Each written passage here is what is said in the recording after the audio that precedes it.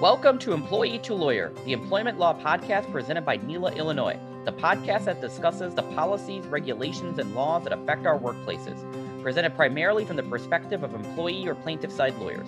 We are your hosts, Amit Bindra and Max Barrett. We are members of the Board of Directors of NELA, Illinois, the Illinois chapter of the National Employment Lawyers Association, a nonprofit collection of attorneys who empower workplace rights. And welcome back to Employee to Lawyer, the employment law podcast. We are your hosts. I am Max Barrett. And I'm Amit Bindra. And we are once again lucky to be joined by Jim Dopke, who is a partner at Robinson Stewart, Montgomery & Dopke, LLC. I once again encourage everybody to check out the firm's website to learn more about Jim, his extensive experience working for the Illinois ARDC, and his vast knowledge of Illinois attorney ethics issues. Jim, welcome back. Thanks, you guys. I'm happy to be here. We have to welcome Pepper to your dog, who I can see in the background. She's excited because her enemy, the Amazon guy, just came. So she believes she can just will him away through sheer, glaring and flat-eyed looks of hatred. Hopefully she'll stick to that and not barking. There's attorneys who kind of believe the same thing sometimes. So it's not. Yeah, she'd make a good lawyer, actually. Do you think her bigger enemy? I think we're out of the danger zone now. That's good. Is she more concerned with the vacuum or the Amazon guy or mailman? Amazon and mail person. I feel like if I can teach her what online commerce is, then, I might be able to have a little bit more peace in my day. But that was actually pretty decent. I was holding on to her a little bit there. So she comported herself a little better. Usually it's full on freak out. What's the quote? The price of liberty is eternal vigilance. Whenever we visit my in-laws, my large 85-pound Airedale, who occasionally barks and makes an appearance on the show or knocks over my mic, he goes absolutely berserk every time he sees wildlife, and they have these big windows, and there are deer that like to run by and ducks that come up, and this little, I think it's a gopher. It sort of looks like the animal from Caddyshack, but I can't be totally sure. All kind of make appearances, and they're almost taunting him. So, middle of the night, morning, whatever, he'll be eternally vigilant like your Pepper. So. Mm-hmm. All right. So nobody wants to hear that. So last time we were here, we talked about your legal ethics practice. Today, we wanted to talk about you a little bit more and what brought you here. So can you tell us a little bit what brought you to law school in the first place? Well, when I was in undergrad, my majors were English and classical Greek. So I think that explains everything, right? Yes, no, I vote. It doesn't. I mean, I enjoyed studying those. I had studied, obviously both of them since English since high school, obviously, but classical Greek, I got a chance to study in high school too. And I continued to pursue it in college and was happy to do that. But I had a pull toward wanting to do something outside of academia. And I didn't really see a path forward with those two subject areas outside of academia. So I chose law school, and I had an idea that I wanted to do not political work, but public interest work. And I wasn't even quite sure what the scope of that was, but I wanted to use the education I had been privileged to have to help others in some way. And then the way I wound up conceiving of that was to go to law school and seek out some kind of public interest career, which I was lucky to be able to do. Actually, I took some classes in law school and did the legal clinic thing, which I went to Loyola for law school here in Chicago, and they had an excellent public interest legal clinic run then by Professor Hank Rose, who I admired very much, and I really was privileged again to have the opportunity to work with him at that clinic. And the legal aid market at that time was a bit tight, as I recall. What happened was I was actually still living with my parents at the time. They moved to Joliet because my father became was the president of what was then the College of St. Francis, and it became the University of St. Francis. So he needed to live in Joliet to do that. I moved with them at that point and wound up getting a job at the Will County Legal Assistance Program. So doing the very work I had, envisioned doing. And again, was lucky to work there under Jeff Allen. Now he's been for some time, the Honorable Jeff Allen, who sits in, I believe it's probate court still out there in Will County. And I did that for about 3 years. I focused on eviction cases, foreclosure defense. I did some family law as well, because the need for that was very great at the time. And I that wasn't an area I had planned on practicing in, and I did my best with it. I will say my first contested trial was an order of protection that I did win, so I was pleased about that. But it wasn't exactly what I expected to be doing, and I hope it worked out okay for everyone that I represented. But I enjoyed the work very much. It got me in court every day. I had already had some court experience by being a 7-Eleven clerk for the city of Evanston, so that was traffic court experience. But that gets you thinking on your feet, right? But being in Will County, going to court a lot, and being in front of not just eviction judges, but the being in chancery court for the foreclosure defense cases, just watching what went on there, I got to see some very sophisticated lawyers handling sophisticated matters that were, outside of what I was doing there, but that I was able to learn a lot from. So it was public interest law the way I envisioned it and the way I wanted to do it, but also it had other dimensions that I was very thankful for too. Who was your favorite writer? My favorite writer as an English major. Oh, well, when I was in college, my favorite poet was Wallace Stevens. And I remember doing a big paper on him. And I still like him a lot, but the one that I've really grown to appreciate over the years is Graham Greene, the British writer whose life really spanned the 20th century almost in total, and it was just a fascinating character in his own right, never put a word wrong as far as I can tell in his novels, was able to write both thrillers and really complex novels about morality and theology and all kinds of things. And I got into him. I wish I had studied him more when I was an English major. I read some of his books, I think, but I didn't. The switch flipped about maybe 10 or 12 years ago. I was dissing some other writer and found myself saying, if you want to read a real novel, you read Graham Greene or something. And then I thought, well, I'm a hypocrite. I haven't read any Graham Greene in years, so I should do that. And I've just wound up going down that road. But Stevens was a great poet, and I still like a lot of his work. He was a more problematic person. Well, so was Greene. I mean, heck. But it turned out Stevens had really awful politics that I wouldn't have agreed with as a college student and don't agree with now. And it sort of sours the whole experience for me. But if you ask me favorite writer now, that's who I'd say. Close runner-up, Ford Madox Ford. I'm taking notes. I'm going to read these and follow up with you. So if you want Greene, read The Quiet American first. That's a great one. All right, I'm going to read that down. An Oscar-nominated movie at some point? Yes, with Michael Caine and Brendan Fraser, who was a bit of an offbeat choice for the character he played, but he did a good job, I thought. I seem to remember coming out when I was in high school. That's awesome. Oh, don't tell me that. Hey, Max is very young. On that note, so in the last episode, you're my age. Yeah. So no, you're younger, I think. I'm going to be 35. What are you? I just turned 35. Oh, God. I know, Jim. Sorry, Jim.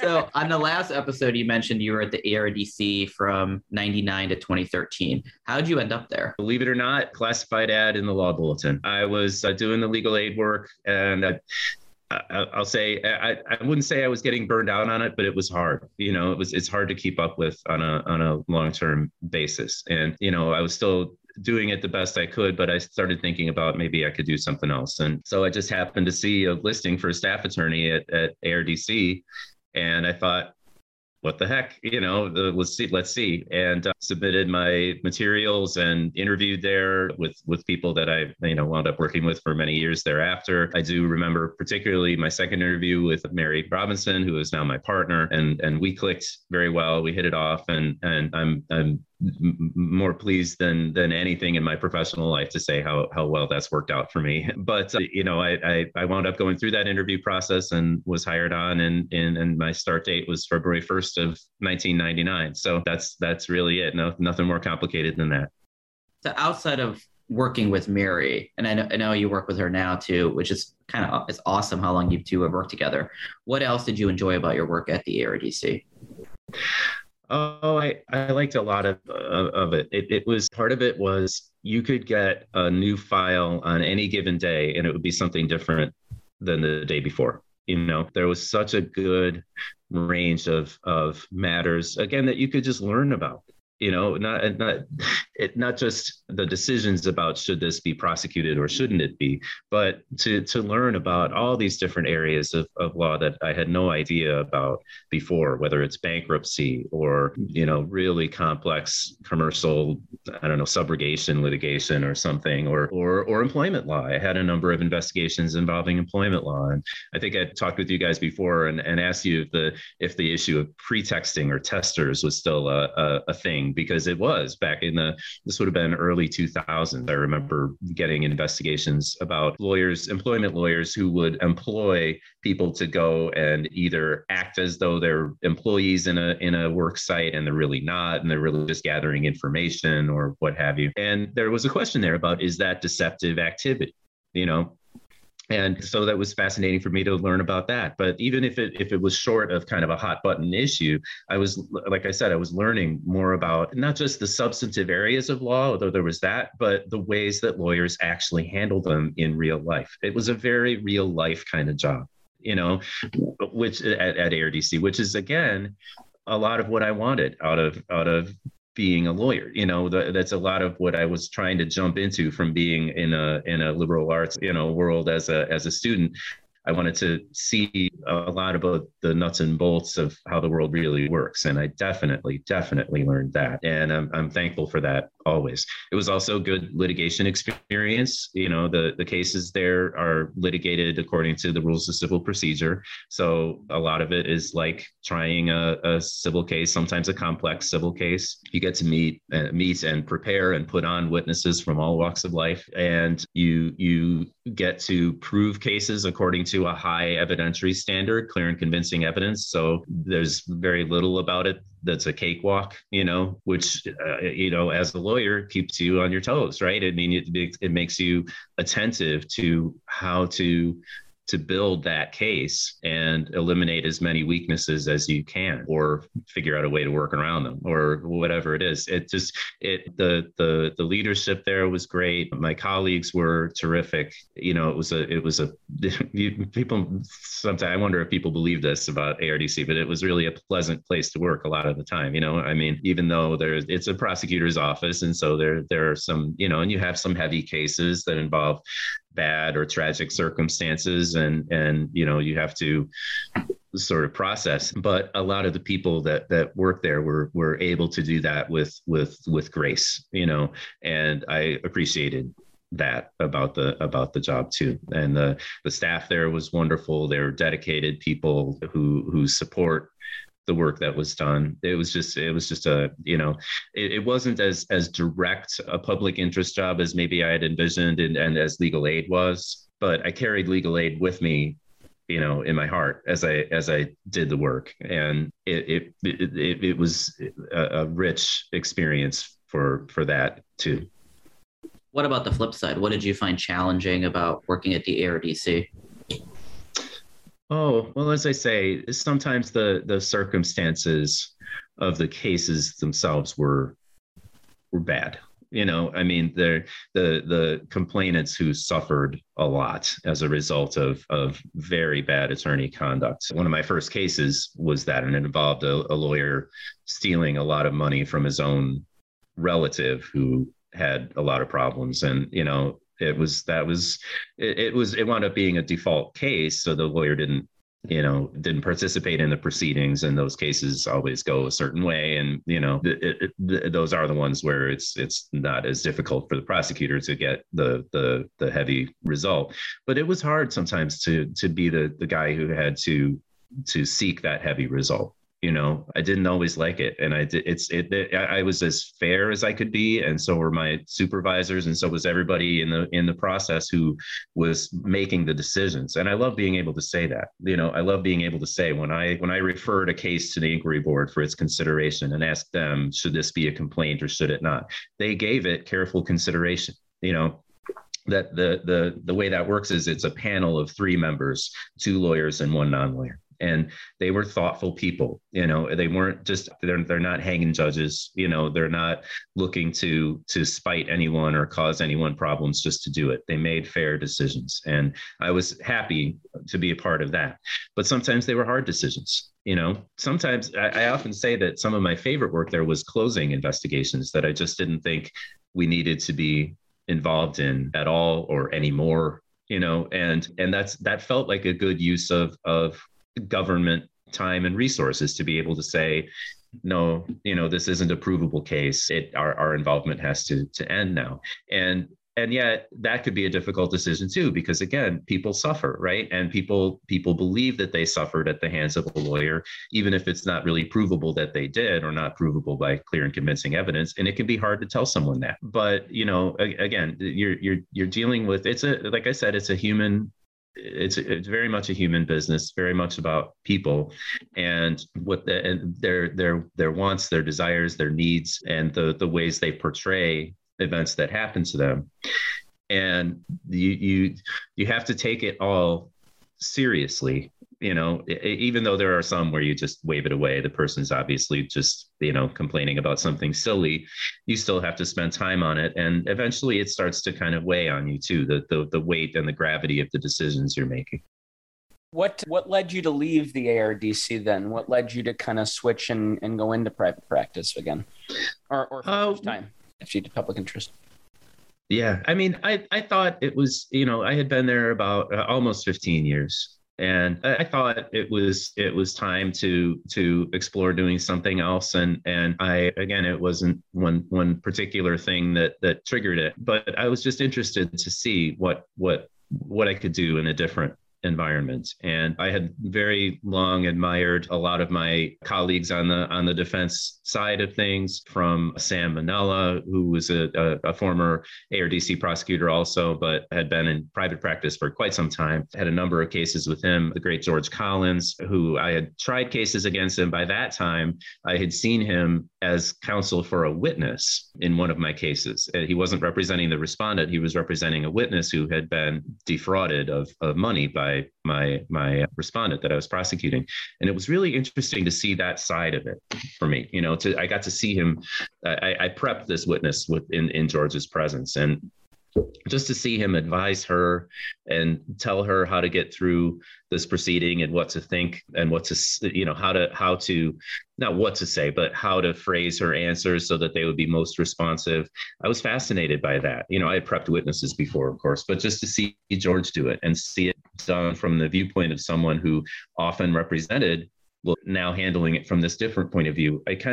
This was a few years before I left, but it always stuck with me. And I thought, maybe I could do that. Maybe I could fill that role. Or, Bill Martin was another one that made a huge impression on me. Bob Merrick was very, very good at relating to his clients, again, on that human level, and dealing with it in a way that dealing with these sometimes difficult problems in a way that was compassionate. The way Bob did that made a huge impression on me. And so I thought maybe I can bring some of this to bear in a different way. I always, like I said, I wanted to try to take some of their approaches and use them in my approach as a prosecutor. And I was glad, and I'm still glad to say that I did earn the respect of those practitioners. But I wanted to see if I could maybe try my hand at it. And I met with Mary, who I knew was out there working in her own practice. I was curious about how she was doing it. And so we met and talked, and it wound up working out. She was already working with my now partner, Sari Montgomery, who is also a former prosecutor, worked with me there. And we wound up being together, not at this current firm, but at what we then called Robinson Law Group. And, we were working together that way for some time until 2019, when we brought Stephanie Stewart on, another ARDC former prosecutor, a fantastic lawyer, and we're now the partnership that we are today. So after spending almost a decade in private practice, nearly 15 years at the ARDC, a bunch of time doing legal aid work, what advice would you give yourself as you're graduating Loyola? That's a great question. I would say to do a lot of what I did do, which is work hard and keep an open mind. And I would say to myself, the key is to success in an individual case or in your career is being as prepared as you can be at all times. Anticipate as much as you can what the way something might go, but understand you won't always know that. I think in my early career, I just thought, well, I'm on the side of the right. I'm on the side of justice with a capital J here for communities that really need an advocate, and so I must be right in what I'm doing. And that was, I think, if I had to correct myself a little bit, that was idealistic in a nice way, but unrealistic in some other ways. And, when I say be open, I keep an open mind. I mean, watch the community you're in and be aware of the people you're interacting with, and make sure that you fit yourself in a way that works for you and your clients, but also works with the community. Not to say that I went around stepping on toes a whole lot, but I think I was a little less than clear on that part of how the world works. What it meant to join a legal community, and what it meant to work in not a small town exactly, but a town that's definitely had its own idea of what a community was and how you could become part of it. And it was a little. I did it the best I could, but.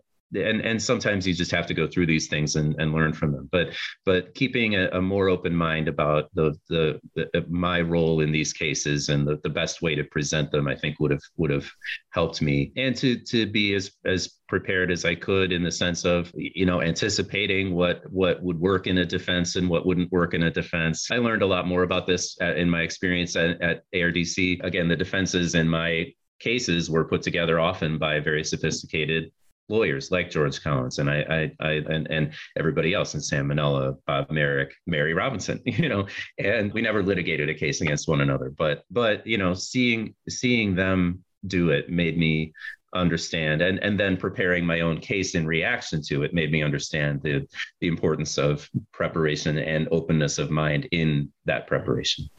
That's a great answer. Amit, you're up, my friend.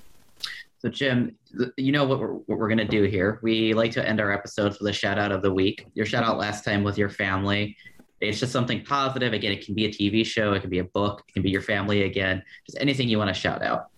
It's the one thing we spring on people, something rather harmless. Yeah. Okay. You can cheat a little bit because you have shouted out a bunch of writers and lawyers in this episode too. That's true. I did. I like shouting out, but I will say, I'm going to shout out one of my favorite bands, Superchunk. They are I think they would still like to be called a punk rock band, but they've been doing tuneful indie rock of their own stripe for a very long time now. And since, I want to say 89 or 90, and I did get in on them at a pretty, ground floor level, I'm happy to say. One of the members also runs Merge Records, which has become very successful over the years. I just admire just about everything about how they've done what they've done. First of all, I love their music. It's like I said, it's tuneful, aggressive, but in a not in a harmful way, based on hardcore punk, but in a way that is open-hearted and relatable to people. I think they're fantastic musicians, always have been, and they just carry everything off, style and energy and grace that I have always appreciated. They came to town recently. I wasn't able to go see them, but they just are. They seem like good humans. I don't know any of them personally, but they're fun and funny, and yet they're dedicated to their craft in a way that I try to take inspiration from as much as I can. Mr. Ducky, you have perhaps the most eloquent way of describing punk rock musicians I think I've ever heard of. Well, I'm lucky to have found the good ones, I guess. Well, as a fan of the Ramones and the Clash, I respect that. There you go. Thank you, Jim, again, for coming on and sharing your personal story with us. It's really comforting to know that folks like yourself spent time at the ARDC making sure the rest of us stay out of trouble and follow the rules and helping us do that, when we make, confidential inquiries and the like. It's nice to know that the folks, running the ship care so much about doing things the right way, about public interest and the like. So you were and are a real credit to legal ethics, to the work you do. You know your stuff. And if people have legal ethics questions, other than the free ARDC hotline, I cannot think of anybody else they should go to other than yourself. So thank you for sharing your knowledge and story with our audience. And we're really looking forward to round 3 with you when we get to do a Q&A, ask you legal tech questions, and depending on when we record it, hear about the awesome trip you took to where is it? San Juan. San Juan. Yeah. San Juan, when you're going to suffer through that legal ethics conference. So we'll get you on that. No, thank in you, February guys. I really too, you appreciate said, right? in So February, right? the I weather know should that's be- God, the horror. The horror. I know. I'll try to get through somehow. But thank you both so much for your time and the opportunity to talk with you and your kind words. I really appreciate it. Well, thanks again, Jim. Thanks to everybody at home for listening. Please subscribe and share. Our podcast is intended to provide general overviews of employment laws. The statements and opinions provided in this podcast are just that, the host's opinions. We are not your attorneys. This podcast does not create an attorney-client relationship, and it's not intended to provide specific legal advice. For legal questions, please consult with an attorney.